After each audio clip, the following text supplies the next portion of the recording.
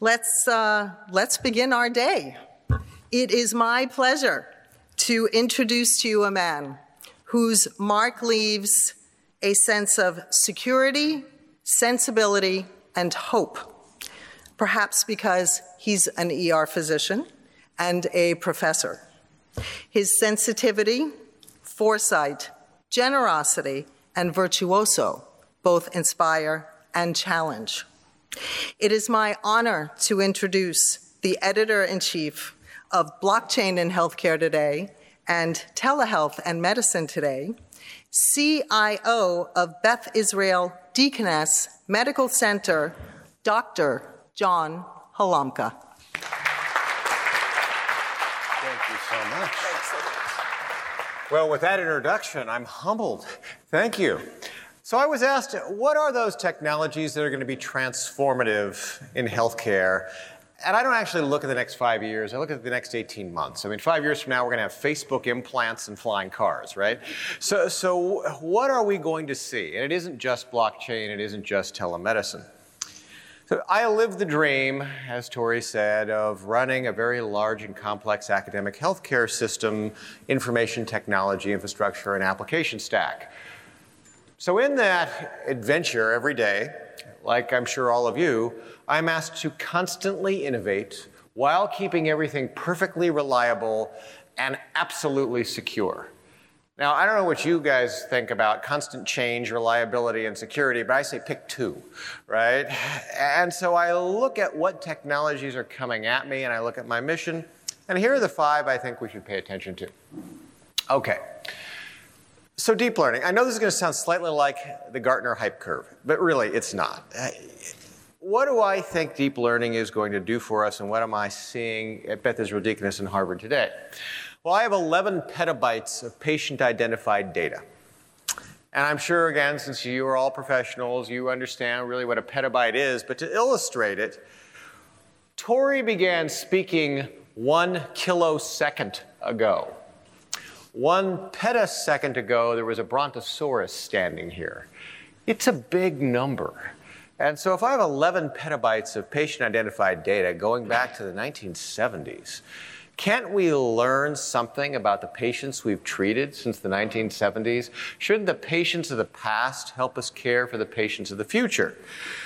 And there are just so many examples where traditional analytic methods aren't going to work because, as Tori said, healthcare is so multifactorial. I really don't quite understand what variable is going to be the most influential. So I need to look at a large scope, create a model, and then take new patients, compare them to the experience of old patients, and forecast the future. And let me give you some quick examples. So you're thin, you're young, you're healthy, you have no comorbidities, but you need your appendix taken out. How much time in this fine city should an OR give you for an appendectomy? Well, the answer is if you go to New York Pres or Columbia, they'll say 1 hour, 1 hour. Everybody gets 1 hour. Well, wait a minute. She's young, she's healthy, she's thin. She actually only needs 25 minutes. And how do I know that? Well, because I've looked at 2 million people just like her using machine learning models. So we actually did this at Beth Israel Deaconess.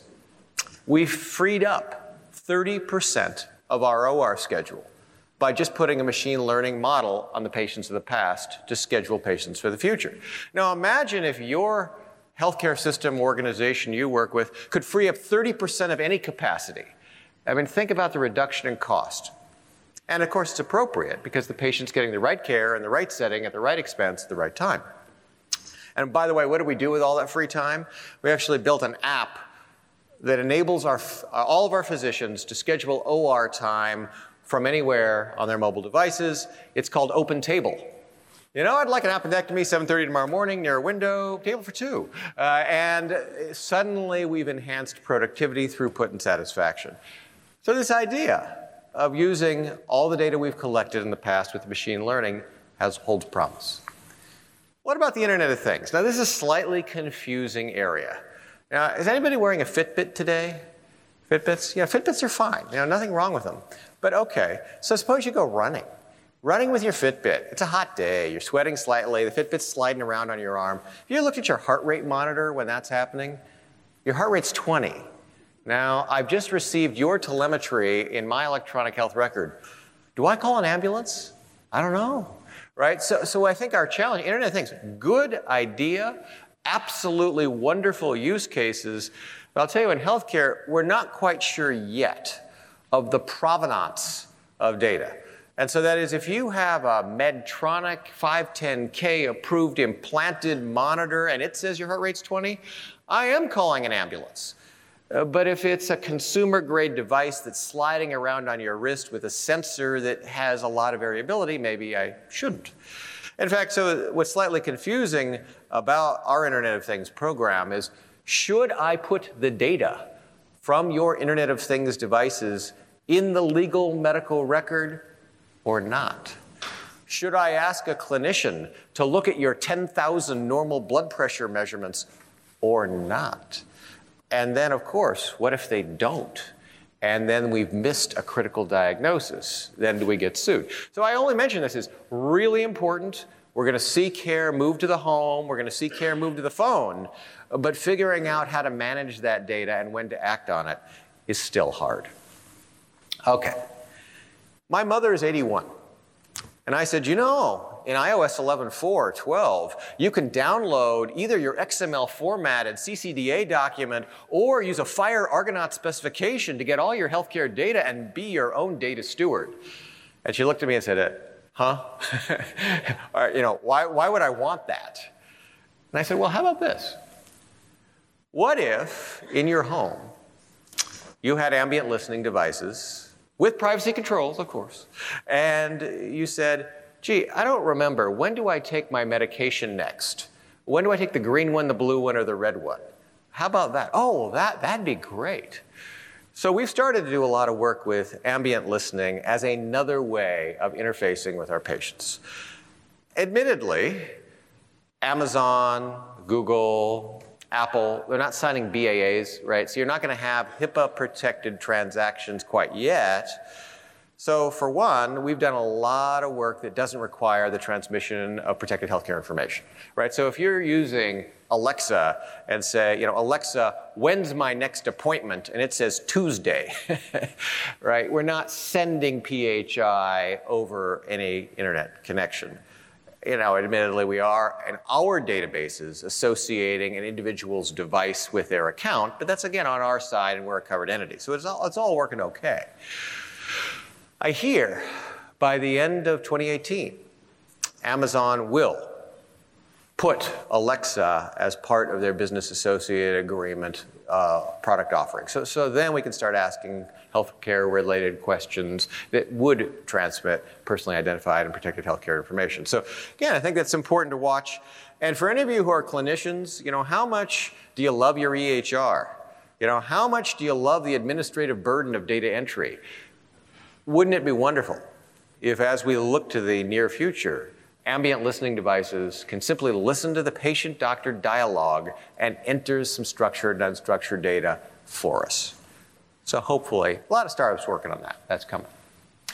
Another thing that we should just mention, beacons, $1, 10-year battery life, glue them to the wall, provide us geolocation services that are really convenient.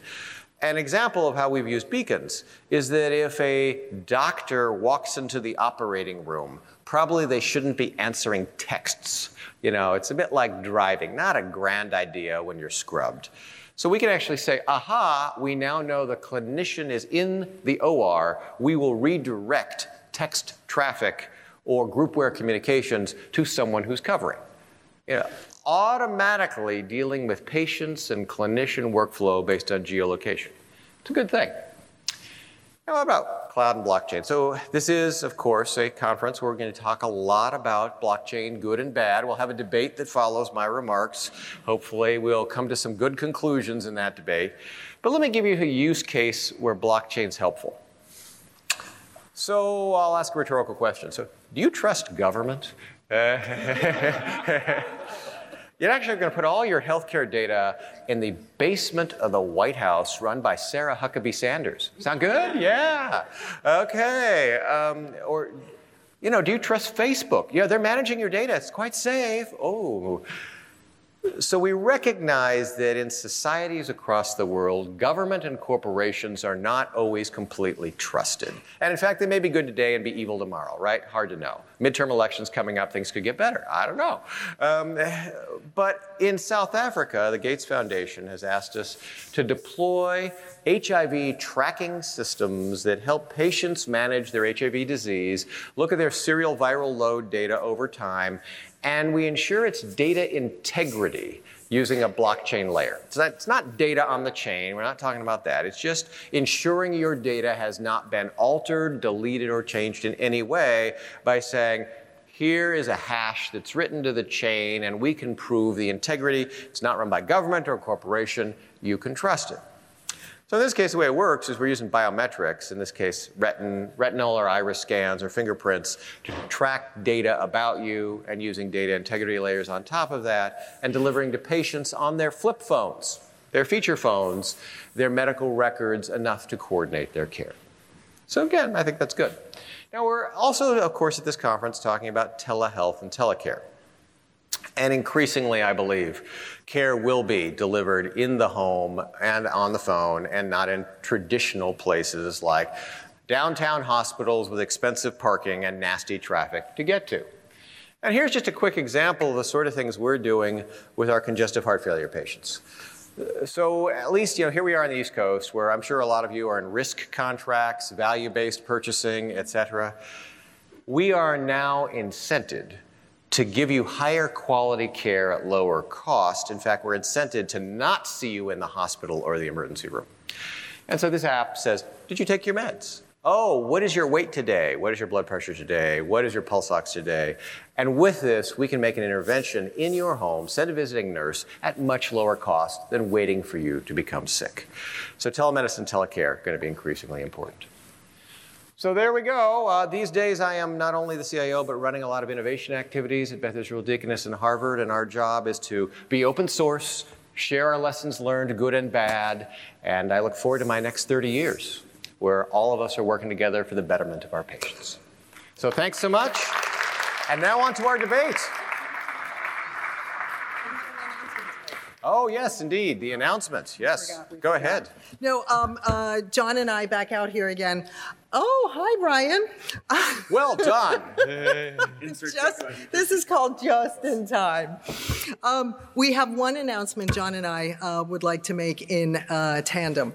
And can we have the slide up, if you would, please? Ah, yes.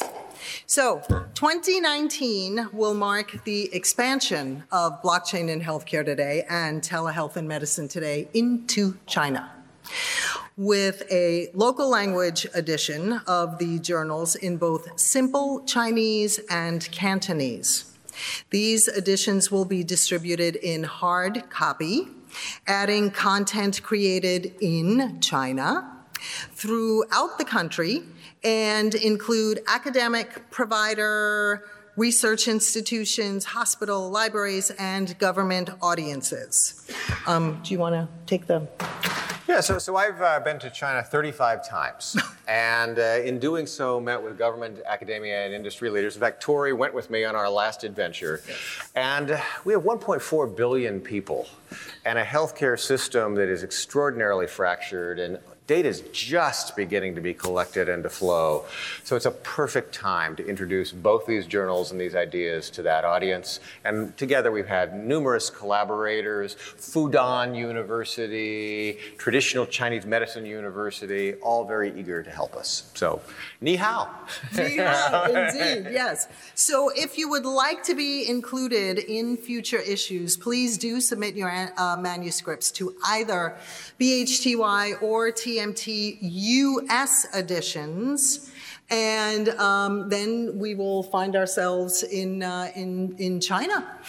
So thank you very, very much, and happy to share this news with you this morning. Thanks. Great. On to our debate. Tina, yes.